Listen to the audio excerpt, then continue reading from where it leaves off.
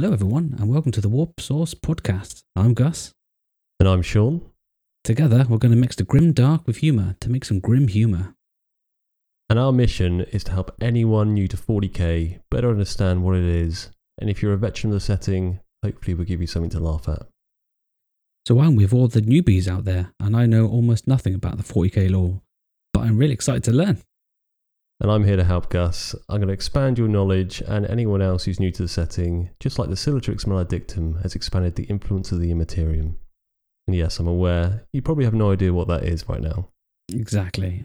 So you've told me that the 40k universe has been around for almost 40 years, so I bet there's loads to go over.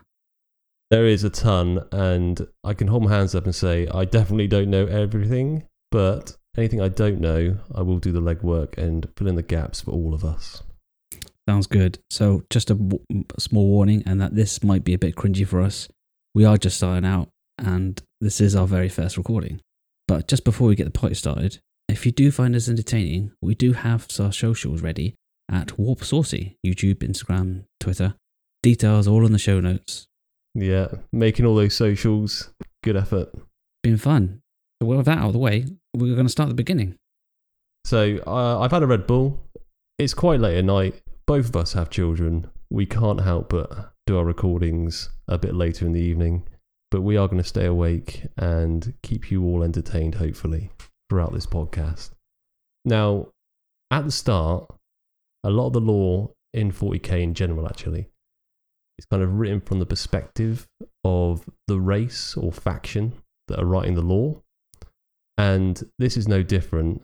This is written from a very old race's perspective. It's a race that's very dear to your heart.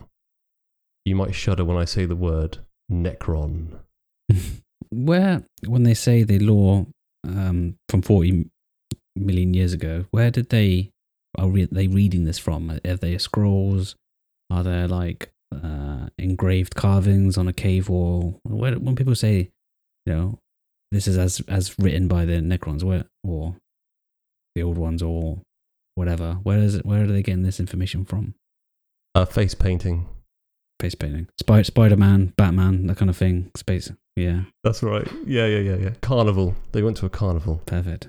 Yeah, no. They basically, so Necrons, you probably know a little bit about Necrons because you've got partly or mostly a Necron army. At least 1,000 points I think you've got, haven't you? Yeah, exactly. Your Necrons. Yep. At least.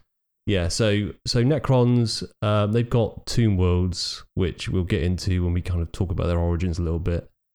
And the Imperium and other races have stumbled across these tomb worlds because they kind of span the galaxy. And there are writings that they've managed to decipher, some of the writings, and they've been told tales from other factions such as the Eldar, which we'll get into, or the Eldari, at some point in the future too. So it's a bit of hearsay. It's a bit of kind of lore written by the victors, or lore written from a specific point of view, and we're going to go through the origins of the 40k universe from the point of view of the Necrons.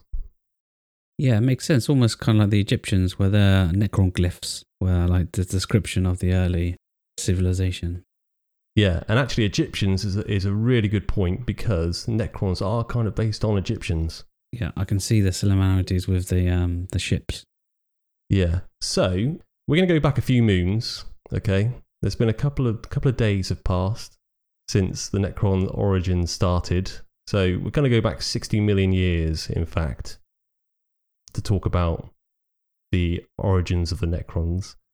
And actually, back then, they weren't known as the Necrons. They were known as the Necrontyr. Now, you've probably heard that term before. They're an interesting bunch, and they're ruled by a triarch of pharaohs, headed up by a sort of an overlord of sorts, or a kind of first amongst equals type character called the Silent King. Now, the Silent King is, like I say, first among equals, and he's called the Silent King specifically because he will not address his people. He uses the other two pharaohs that sit beside him, and they basically talk to the nobles, and the nobles will go and talk to their lower downs, and it kind of shimmers across the population like that. So the Silent King, he's not voiceless, but he will only talk to the pharaohs on the Council of Three. He won't talk to anyone else. Do you think that there has ever been an occasion of Chinese whispers where he's whispered something to one of them, but it hasn't quite translated well, and instead of like everybody have party, they've interpreted it as must kill the universe? Yeah, or bring tequila instead of vodka or something to the party. Definitely. I mean, the Necron-Tyr, sorry, they're very kind of power-hungry people, which we'll get into and talk a bit about that. So yeah, definitely. There's probably been some occasions where a Silent King has said something and the wrong message has been sent out. It's probably not the best way to run a population, if I'm honest, or a civilization. But it's how they do it. Yeah, it makes sense. Yeah, you would want them to be a bit outspoken, but I can understand the mumble hustle. So the Necron-Tyr, in general, are a bit of a strife-stricken people. They're short-lived. And they live very excruciatingly painful lives, afflicted by a whole bunch of different ailments and cancers and stuff. Now, this is boiled down to the fact that in their local star, where they originally evolved, it's got a high emission rate for ionizing radiation, and so this obviously interacts with their cells and stuff, and it's actually converted their cellular makeup on a molecular level. So it's very difficult now for them to kind of escape this destiny, I guess. So they have very short lifespans because of that. And they kind of prize technology and advancement over the course of their life. They want to try and do what they can to be remembered, because they're going to be dead for a lot longer than they're alive. And they don't know when they're going to die either, so they're kind of striving every day, living every day to the fullest, living every day to progress their society and hopefully get a nice plaque somewhere on their home world. That's the idea. Do you feel that sun cream would have helped in this scenario at all? It's interesting because the law does say they're technologically advanced, but yeah, they haven't even discovered sun cream yet, which maybe. I mean, it is ionizing radiation, so I guess sun cream is only going to do so much for you in that scenario. But yeah, some sort of, I don't know, nano-based sun cream that helps reflect some of the ionizing radiation. Lead sun cream. Lead sun cream. Oh, excellent. I like that. Yeah. So actually, their home world is in what is called the Halo star system, and it's called the Halo star system because it's on the edge of the fringes of the Milky Way galaxy. And so they literally live in a bunch of stars that are around the edge, away from the rest of the galaxy. They evolved on their own, kind of isolated, and were subjected to these stars all star with this emission of high intense radiation, which has caused them to kind of be in the state that they're currently in. Yeah, it makes sense, that isolation. So one of the really important... So they made a number of discoveries. Obviously, they're a highly advanced civilization, highly advanced race of people. And one of the most interesting things or groundbreaking things that they made is a thing called necrodermis.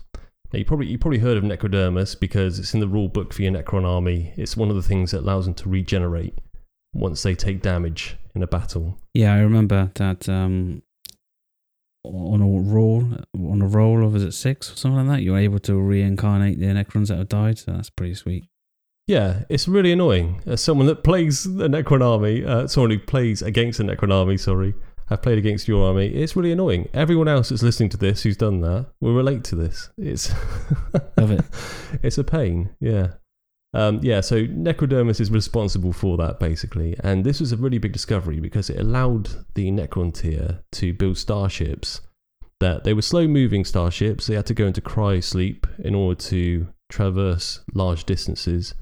But they allowed them to make these starships that could repair themselves while they were making these very long journeys to kind of try and go out and populate other star systems with the ultimate goal, to try and escape their inevitable destiny that they were kind of facing of these short lifespans. So one of the underlining features of the Necron-Tyr is they want to prolong their lives because they really don't live long and it's painful while they're alive. Would they have their time to travel intergalactically with these two different starships, given the fact that they tend to pop their clocks quite quickly? Yeah, so they go into stasis, I think is what the law says. But yeah, there must be people that have got to stay awake to kind of maintain parts of the ships and things, and maybe they wake up intermittently. They probably do go through a few generations maybe while they're going and making these journeys, because they are not quick journeys. You're talking hundreds of years, I expect, maybe thousands of years in some cases, getting to some of the star systems. So this was a bit of an issue, because the way in which the Necrontyr set up and their technology to kind of travel these large distances, they're all about expanding their population and having this ruling triarch that kind of govern them.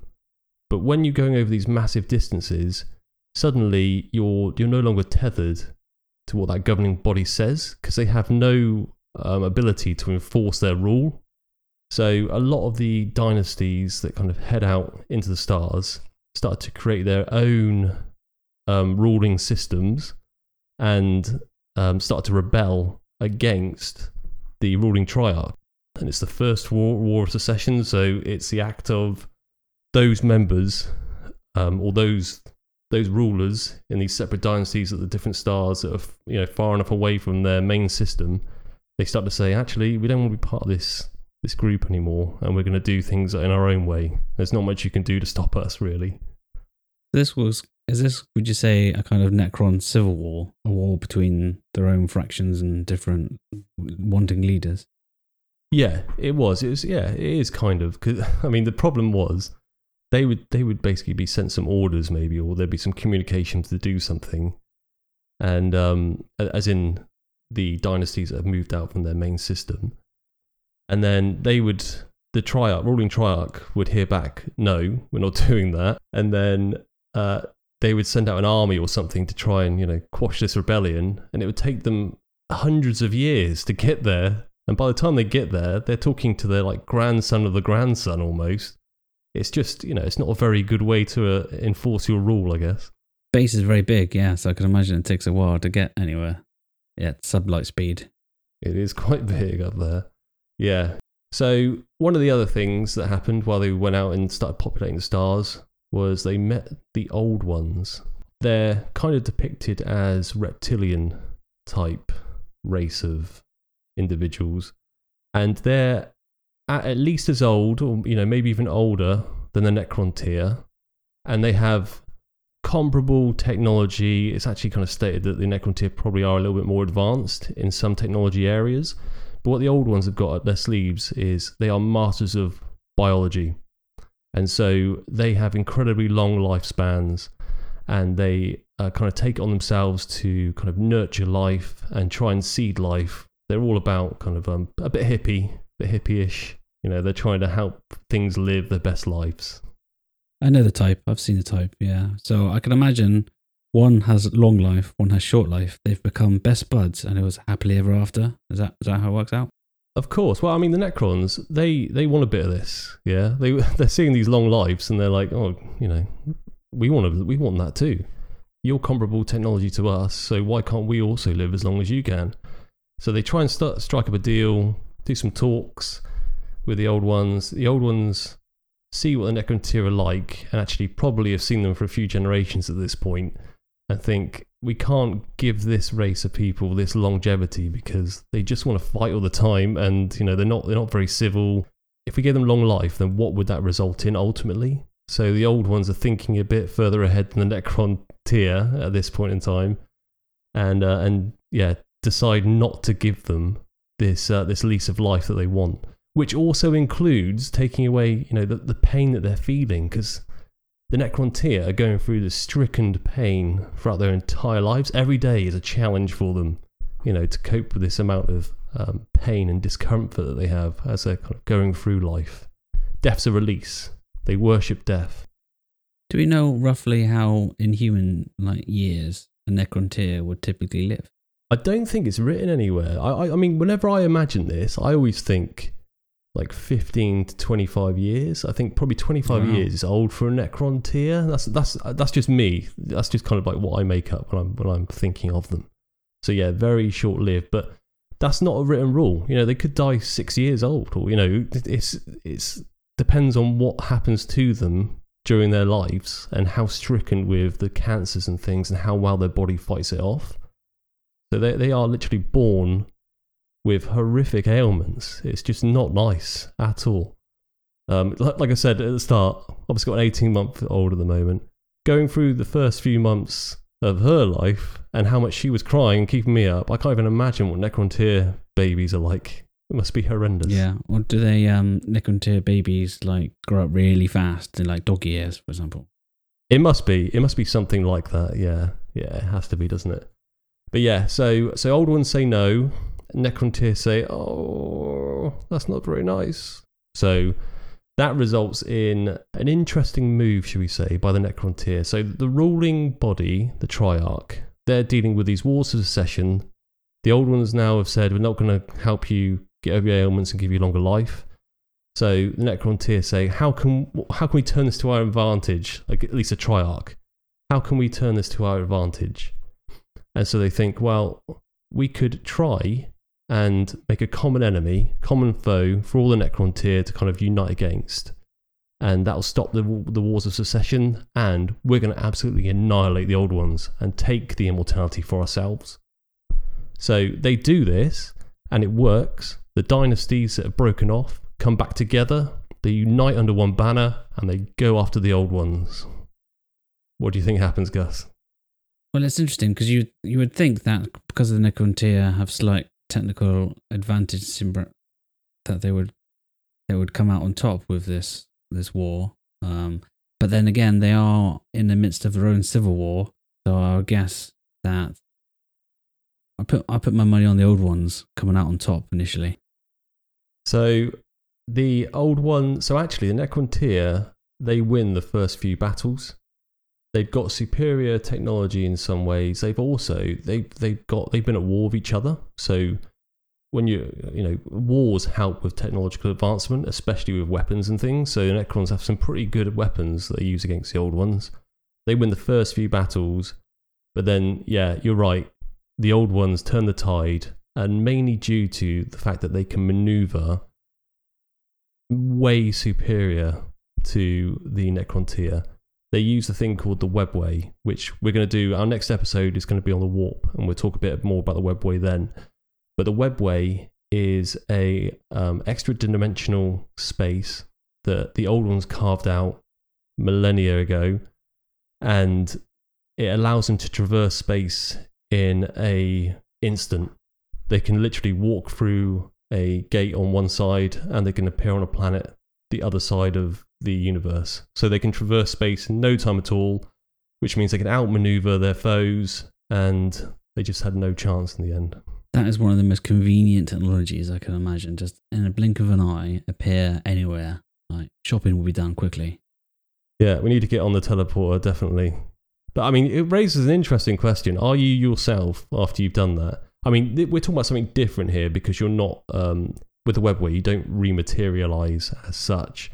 You are yourself. You go into a dimension that has no time. We'll talk about this at some other point. But yeah, you go into a dimension that has no time, and then you step out again into real space where time commences again. So it's a really strange kind of scenario. But I mean, traditional teleportation is a deconstruction of your atoms and then a reconstruction of them.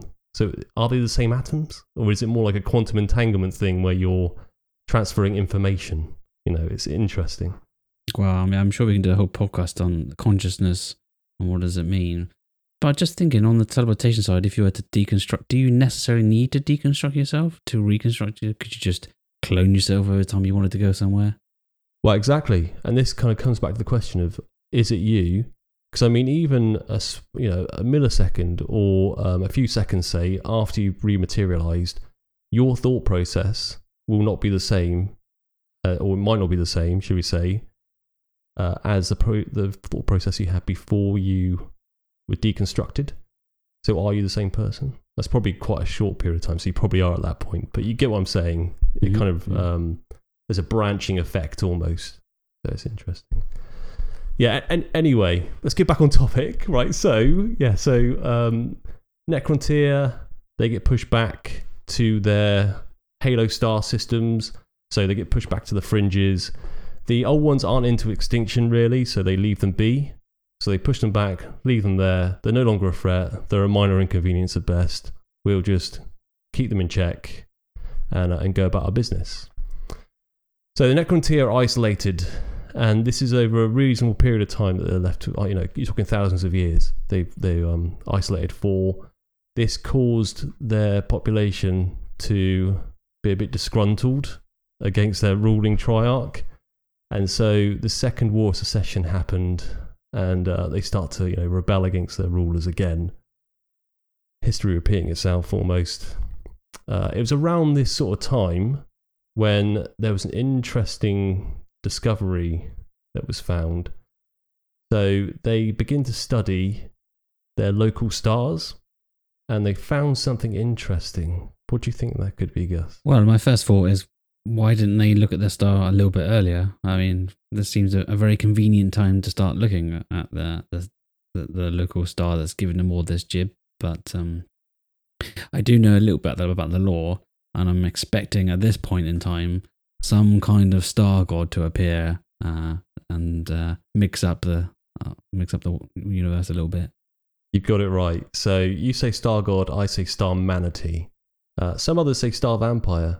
Either way, it's a grazer on star energy. So there are these beings called the Catan, and they're named the Catan by the Necrons, or the Necrontyr, because that means star god in their language. So 100% nailed the name there. Definitely star gods. I say star manatees because they kind of they're at this point in time, they're energy beings. They wrap themselves around a star and then consume some of the energies from that star, and they'll consume it over millions of years. This does reduce the lifespan of the star, but the star still exists for a reasonable period of time. Obviously, the Necrontyr were able to evolve and are still existing now. 60 million years ago now, they're still existing, and their star still being sort of consumed by a star god. So it takes a long time for the Catan to eat a star, which is why I think of them as manatees. They're sort of grazing on the star, and then they'll float away and try and eat another one. They just kind of move around the universe like this. They're actually the oldest sentient beings in the universe because they were created at the Big Bang. So when the universe first came into existence, they were the first kind of sentient entities that also came into existence. And that's why they've got the most efficient means of, I guess, consuming energy. They don't have to consume it through eating living things like we do, or plants that kind of photosynthesize. They take the energy directly from the star, kind of a photosynthesis, but a higher band of energy. So they're grazing on the stars. They're having their fill. It takes a while, but they're loving it. They know nothing else. Energy beings. Yeah, it sounds like a pretty cool existence, just grazing on casual, massive gas suns. I mean, you can't even imagine being... they're colossal. You think how big the sun is. We can't even comprehend how big the sun is. You can't even comprehend how big England is, say, or the USA, or any of the continents. It's hard to comprehend how big it is. This is a massive thing that's consuming a star. It's as big as a planet or bigger. Do we have the exact rough dimensions of how big these are? Because you mentioned a planet. I had a little tiny picture man next to a giant sun, but you thinking more of a giant planet size god eater, star eater? Yeah, because they are like a foggy cloud of energy being. This is what you're talking about. It's something that's not visible even to human eye. Otherwise, Necrontyr would have spotted it. Oi, what's that hanging off the sun? Bit cloudy today. Yeah, so I'm guessing they exist in a different frequency range to what the Necrontyr and others could see. So they need some technology to even visualize what this thing is, and it's massive. So I'm guessing it looks like corona mass ejections or something that are coming off of the star. And it's just floating around. Nom, nom, nom. This is a tasty bit of energy for me. Yeah, makes sense if it was kind of a cloud-type shaped things. I mean, most Satan images have some kind of body head things. That's why I was going with quite a small thing. But I guess at this stage, this is before they kind of materialize into this kind of, what do they call it, a shard thing? Yeah, so we're going to talk about that. They don't actually... So what happens is, the Necrontyr spark up a conversation with one of them. Don't ask me how. Oi. But they spark up a conversation. Yeah, oi. Oi, mate. That's how I start. Oi, mate, stop eating our son. Yeah, it's something like that, roughly. I'm paraphrasing, but it's roughly that, you know. Stop eating our son. Can we do anything to help you perceive what it is we're talking about? Because you got to think, like, they're talking to an energy being that has no point of reference for a living flesh type entity. So in order to help them gain this reference, this conversation, it's a sort of thing that it must have taken like several generations of Necrontyr to even have this conversation with this being. But eventually they convinced it to inhabit a necrodermis body. So they purpose-made a necrodermis body for this particular energy being to enter. And that gave it perspective, apparently.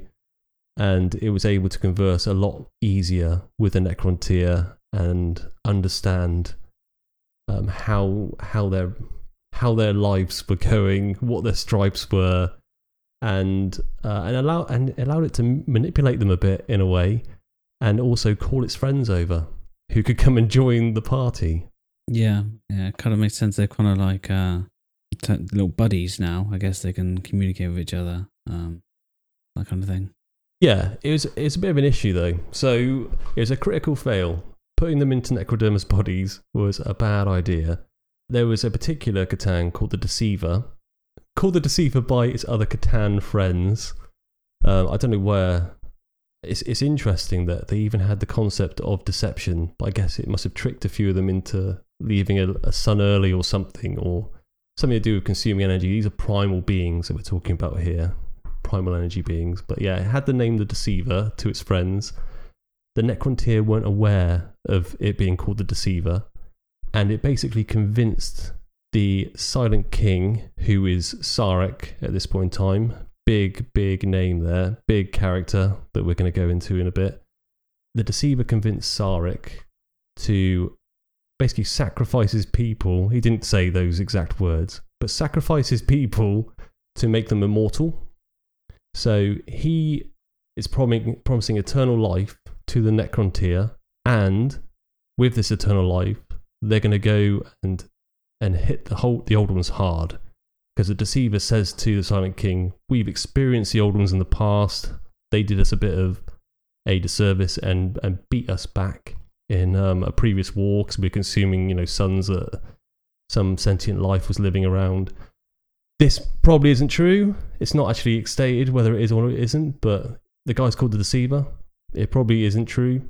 But yeah, so he convinces the Silent King that putting each of the Necrontyr into necrodermis bodies to give them eternal life is a good idea. It seems almost like a short-sightedness from the Necrontyr, right? Because they have these ships made of necrodermis that can go across the star system. They've managed to put a Catan in a body of one. Why would they not have thought of before? Hang on a minute, why don't we use this for our own body to live a bit longer?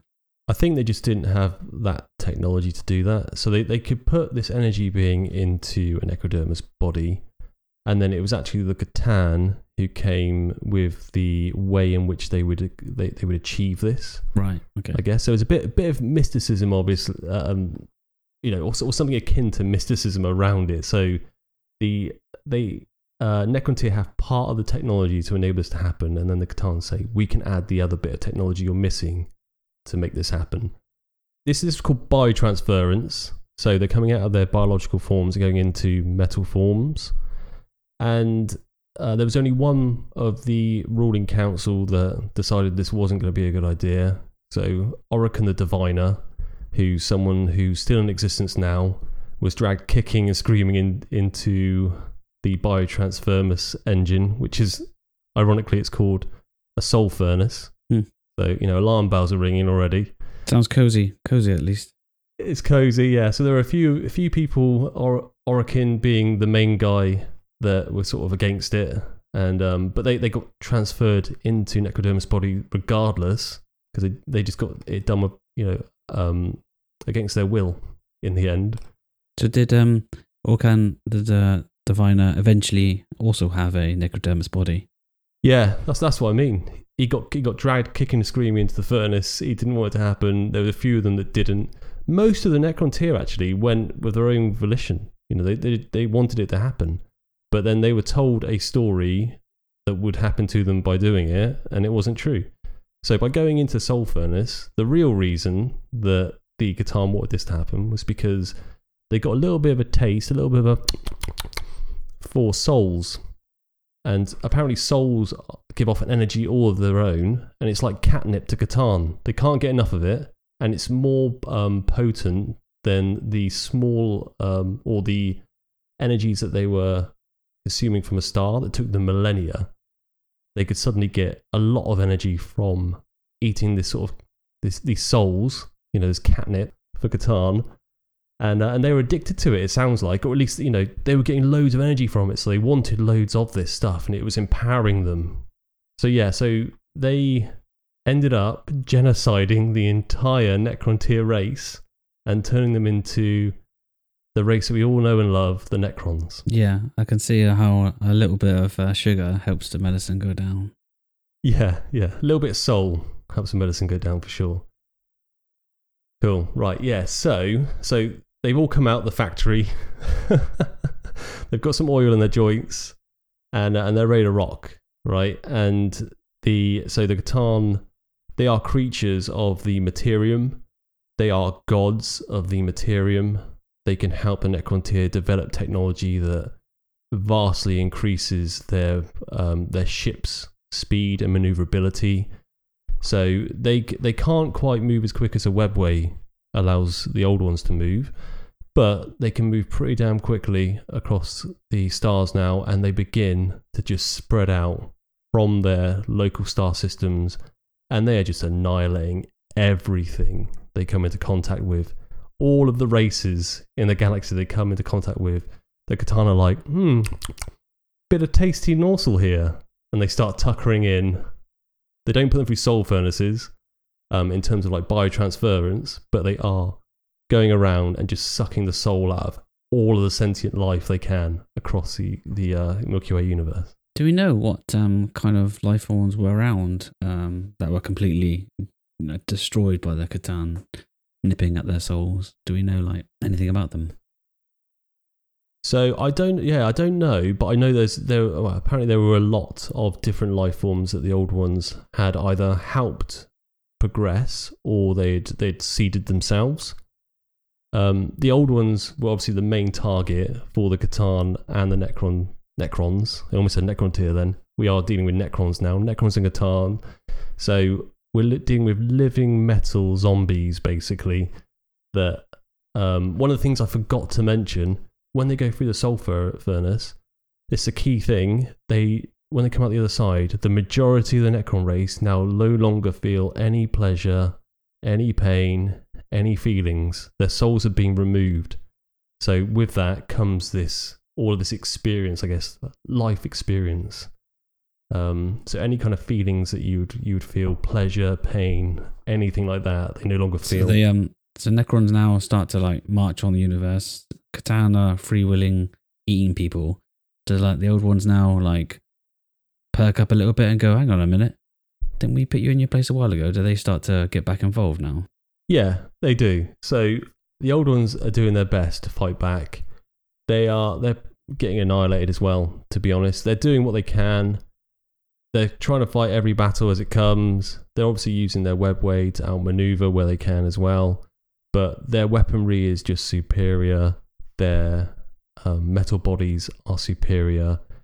The old ones, it's not looking good for them. So they take a decision, something that they don't take lightly. They decide to open up a bag of army, grow, and they decide to grow their own army, basically. So they start to seed life in certain areas of the galaxy that are hard for the Catan and Necrons to reach, in small kind of pockets of the galaxy that are isolated. And they start to grow things or start to build an army of Aldari. They're one of the key ones. And they also had a few other soldiers they had in the mix. So Just trying to think. Jakero are one of them. So they're sort of orangutan, like technological geniuses. Knib were another one. And then the Krork, who eventually devolved into the Orc. The Krork are especially interesting, and we'll talk about them a bit more when we do an Orc lore video. But the Krork are 15 meters tall, and they're just armored beasts. I can imagine when they have to take an airplane flight, they get pretty cramped in those little seats. Yeah. I mean, is the airplane even going to take off with one of them attached to it? They're the size of an Imperial Knight. Yeah. Well, maybe even slightly bigger. You know, they're huge, and there are armies of these things like charging across the battlefield. Imagine that. It's probably creating earthquakes, you know, as they're like walking across the surface of a planet. It's just awesome. Are these Krorks available races? Because I haven't seen these as an army yet. Are they? No. No, they don't exist in the 41st millennium. The closest Orc you're going to get to a Krork at this point in time. Well, there's a couple of examples.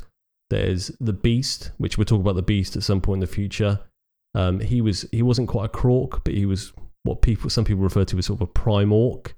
So instead of a Primarch, which again we'll get to them as well at some point in the future, who are sort of the demigods of the human race, he was like a demigod of the Orc race.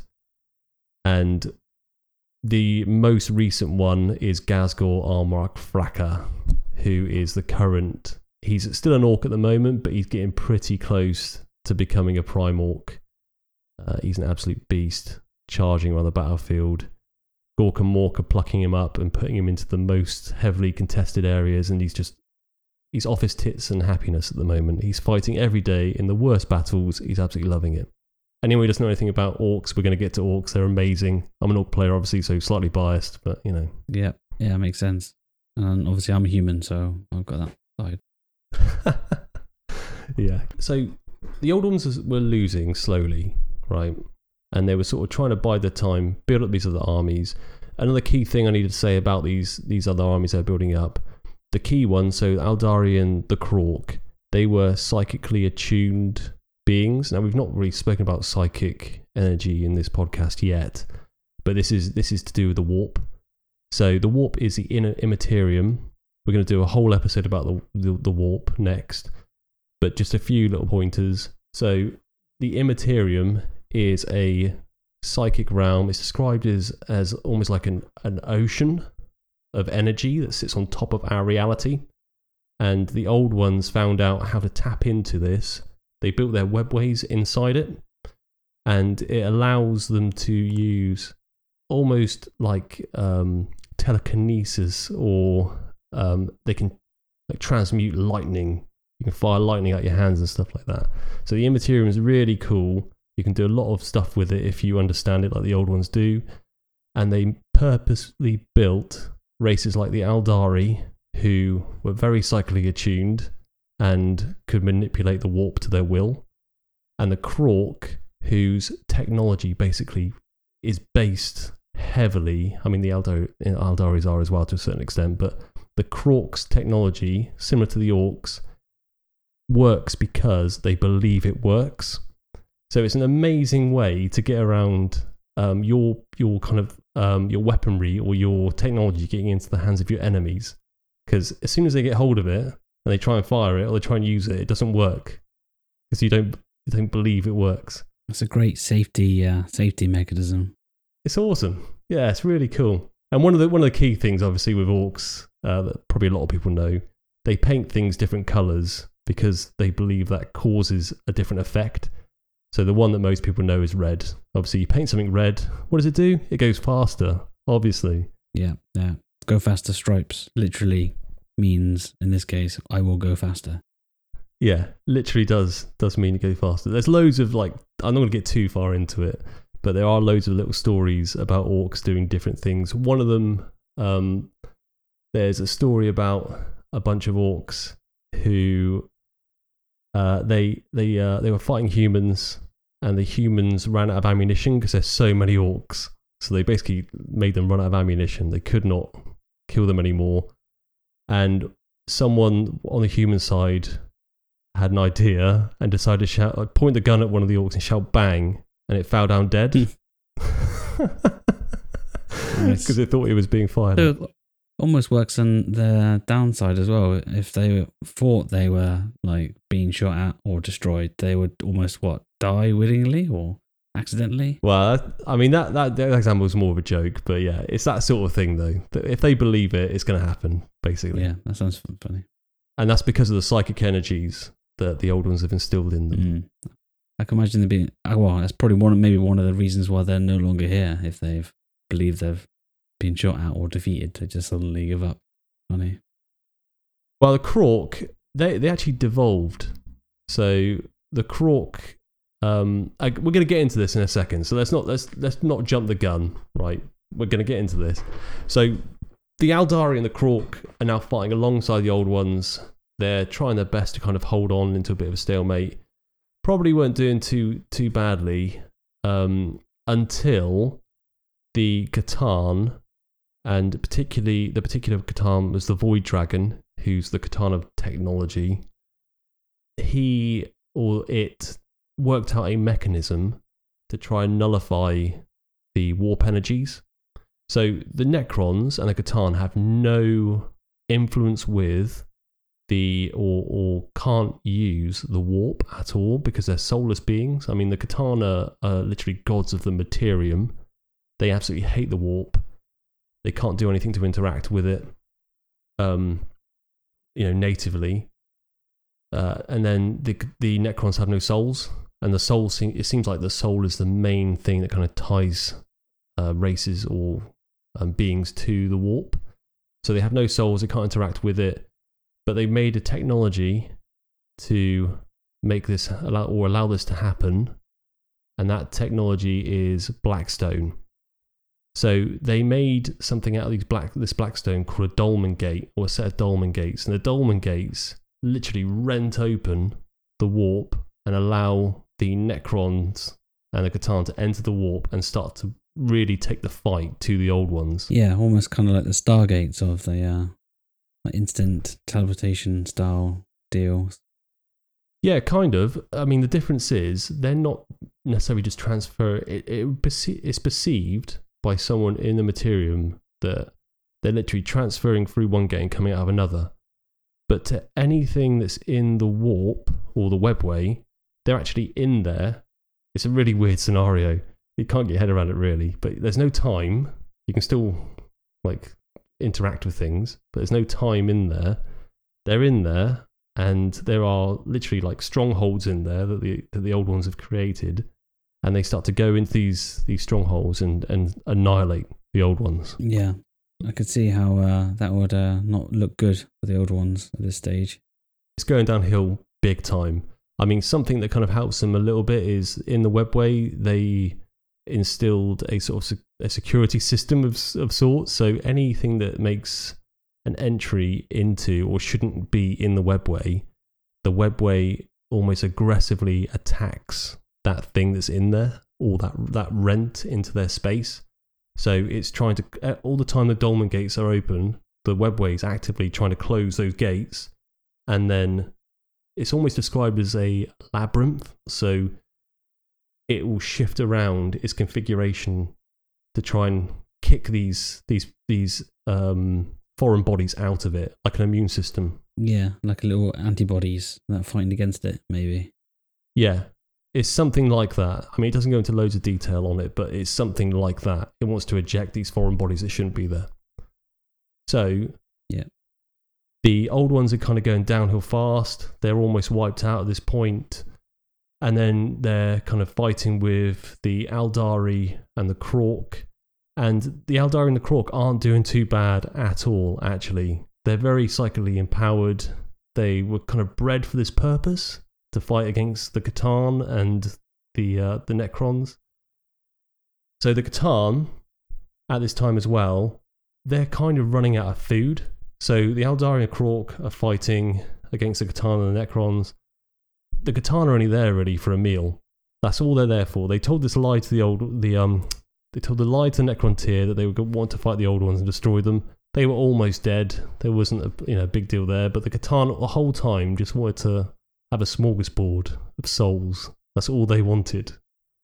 So they were basically in every battle to get some food, and the food sources were drying up.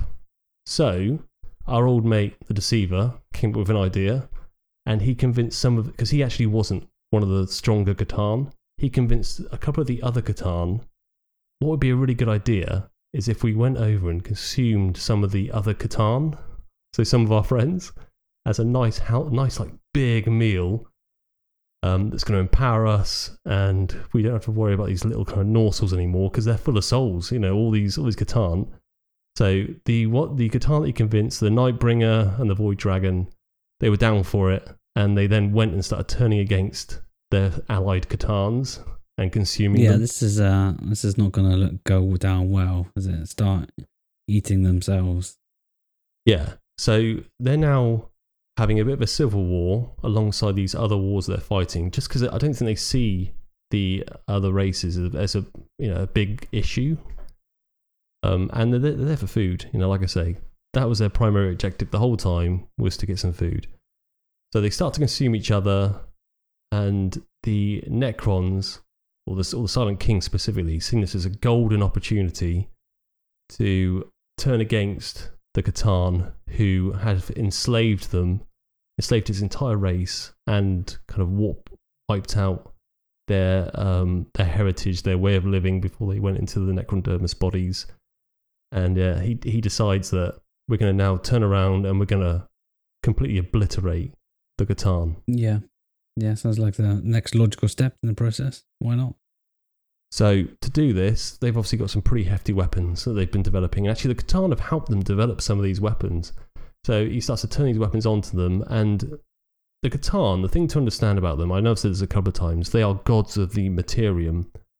And because of that, they can't be destroyed. It's almost like you're destroying a bit of reality if you do that. So they can't destroy them. The next best thing is to obviously put them into prisons, which is what you said earlier, the shards, the Catan shards you can use on the tabletop.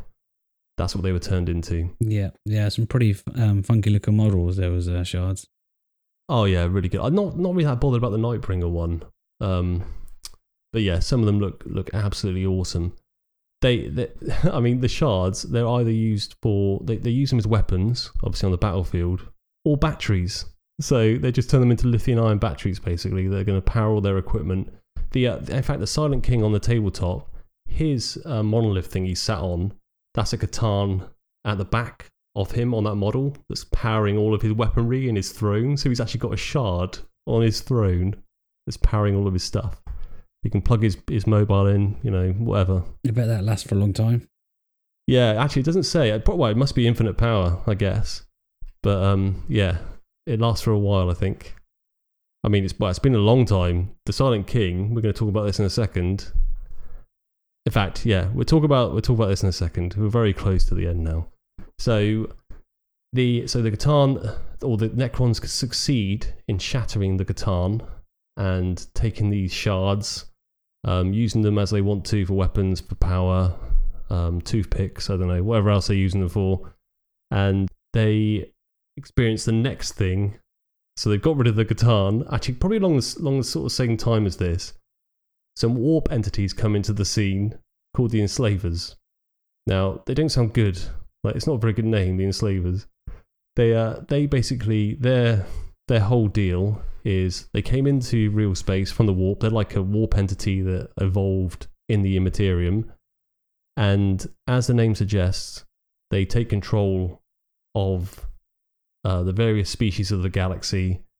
And they're a plague because one of them will control hundreds, or if not thousands, of other entities.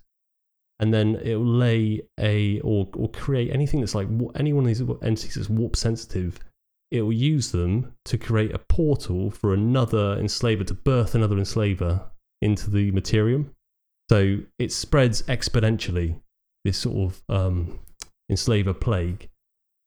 And it's not a good time to exist in the Milky Way galaxy when this happens. So you've got Catan that are sort of being wiped out, or they're fighting on all sides, trying to consume anything they can. Fighting with the Necrons. The Necrons are also fighting stuff. You've got the Eldari, who are trying to push back as best they can. You've got the Krork, who are pushing back. There's battles, massive battles happening all over the place. And then these warp entities come into the picture and just start mind controlling everything. It's not a good idea. So, after the last Catan was shattered, or the believed to be the last Catan was shattered, the Silent King took a look at the galaxy, said, "This is a mess. One thing we do have on our sides as Necrons is time. So what we're going to do is we're going to construct some tombs that we're all going to go into in lots of planets spread across the galaxy. And we're going to go to sleep and we're going to wake up when all these other races have they no longer exist, or they're in their sort of twilight years, and then we'll just annihilate them and we'll take back the galaxy for ourselves." These enslavers, were they... Oh, I don't know if we're going to cover this in maybe a future podcast, but are they still around now in the present day Warhammer universe? They are, and actually they've almost like evolved in the time that they've been in existence. So they're not quite the same, they're not quite as potent as they once were. Now, that evolution could be because the warp is very different back then to what it is now in the 41st millennium. But either way, they still exist, they still incur into space and cause an issue. But it's not as much of a plague, I guess, as it was back then. It was uncontrollable. They're primal things, these enslavers. They come into real space, and there's no other reason to exist than just to consume these humans they're mind controlling and then birthing in new enslavers. That's all they do. So were the Necrons unable to take them on? Is that why the main reason why they went to sleep for a bit? So the Necrons don't like the warp and the energies that they're producing, but the enslavers can't mind control a Necron either. So I think the enslavers probably have other defenses that the Necrons probably didn't want to fight if they didn't have to. But then they still had the Eldari to contend with. The Necrons have a finite amount of Necrons. There's not like infinite number of robots. I know they can repair themselves, but they can also still be destroyed if they're damaged enough. So it was just the best strategic move the Silent King could do, which was just to tell his people, go to sleep. He didn't tell them to, he commanded them to via the command protocols. I don't know if I mentioned earlier, actually, when they came out of the furnace and they lost their soul, they were instilled with a set of software, I guess, that allows the higher-ups in their hierarchy to control them. And basically, the higher up you go through the hierarchy of ranks in the Necron tier at the time, that's the amount of sentience you retain. So the Silent King has full sentience. He still has no feelings because he has no soul, but he has full sentience and control over himself. And as you go down through the ranks, there are sort of different levels of control, but the lower downs have no control. They get told what to do via a set of binary protocols, and that's it. They go and do it. Which is another eerie thing. So when they're on the battlefield and they're fighting, you've got this army of metal soldiers that are walking towards you, and they say nothing. There's no chatter. There's nothing you can hear. You can just, all you can hear is their weapons firing. And I guess the marching, metal against stone or whatever they're marching on. How eerie is that? Yeah, almost like a Terminator army coming towards you, like unwielding, untalking, relentless. Pretty cool. And originally, that's what they were based on. Originally, the Necrons, they had very little lore. It's only over the past few years that they've really been fleshed out properly. But originally, that's exactly what they were based on. To the extent, I think that their reanimation protocol in the rule book, I can't remember what edition it was now, but it's one of the early editions, was "I'll be back." Perfect. So just on a recap, at this point, are the old ones completely gone now at this point? So the lore says there was one old one that was left. And so the Silent King told his people to go to sleep. And then he decides that he's basically caused the destruction of their race by agreeing for the Catan to do what they did. And so he severs the command protocols, give back whatever sentience can be obtained again from the Necron tier. So he now has to communicate and barter with them and convince them to do things. He can no longer just say, go and do this thing. And he takes a leave of exile himself and travels out into the void. So he doesn't go to sleep. Him and I guess a close cohort of his guard go out into the void to go and explore what exists beyond the Milky Way. And he leaves his whole race asleep, and they're going to wake up some point in the future and take back the galaxy at that point in time when they wake up. There is only one old one left, and he apparently, or it, floated around a bit, dabbled here and there with a few races, and apparently helped either spawn or change, I guess, the evolutionary trajectory of the human race. So he floated around a bit, did a bit of dabbling, and then who knows where he is now, or it either out into the void somewhere, or maybe back into the webway, into a secret labyrinth that's within the webway that no one else knows about. Cheeky little who's my daddy kind of scenario, I guess. If you like. So that is pretty quick recap. I say pretty quick, I mean, it's taken us over an hour to get through that. But that is that's pre-seed version. Very kind of top overview of the origins of the Necrons and the 40k universe, because if the Silent King hadn't done what he'd done at the time with the Necrons, if Sarek hadn't made these decisions, and this is why Sarek's such a key character, if he hadn't made the decisions to turn the Necron tier into the Necrons, then 40k as we know it today wouldn't be 40k. So that one decision has caused everything else to happen throughout the histories of Warhammer. Cool. So I guess at this point, they're Necrons are asleep. There's one old one. The silent chap is having a bit of a road trip, and I guess a lot of time passes before. Is there many events between that where we are then into the modern day? I know there's the 30k Horus Heresy kind of start deal, but is there many events that happen between that? There's a major event that we're going to get into when we talk about the war. Perfect time to leave it on a cliffhanger. Certainly is.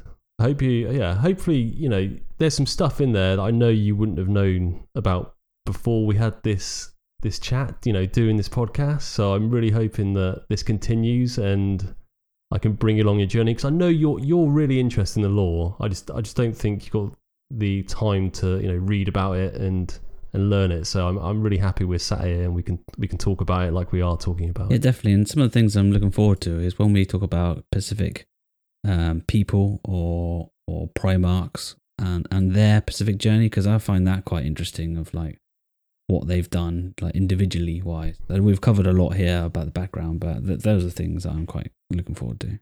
Yeah, and the 40k lore is so good. It's so rich. Like, there's so many books out there that tell lots of different stories in lots of different ways as well. Like, you've heard this particular tale of the war in heaven and the encounter with the old ones and the Eldari and the Krork and these other races. But actually, if you go and look at the Eldari, they've got a different take on it. So it's really, really cool way of explaining lore, writing it from a certain perspective. And history is obviously written by the victors as well. There's some of that coming into play. There's a bit of bias in there with a lot of the lore writings. It's just a really cool way to lay out your universe. So I think Games Workshop do really well with the 40k universe, the 40k lore, and it keeps me tethered to this hobby. Yeah, I do like the fact that it's evolving over time, and there's a lot of space for the lore to grow. Past few years, they've been expanding it massively. So it's really cool. It's an awesome time to get into 40k. Perfect. Cool. So would you say that wraps us up for today? We covered quite a bit there. It definitely does. Yeah, I've covered what I can. Anyone that thinks differently to anything I've said, I probably there may be some mistakes in here. But yeah, just let us know on one of our social media pages or whatever. Try and correct and get people into the right mindset. Help people understand. This is all about having fun, understanding what we can about the lore.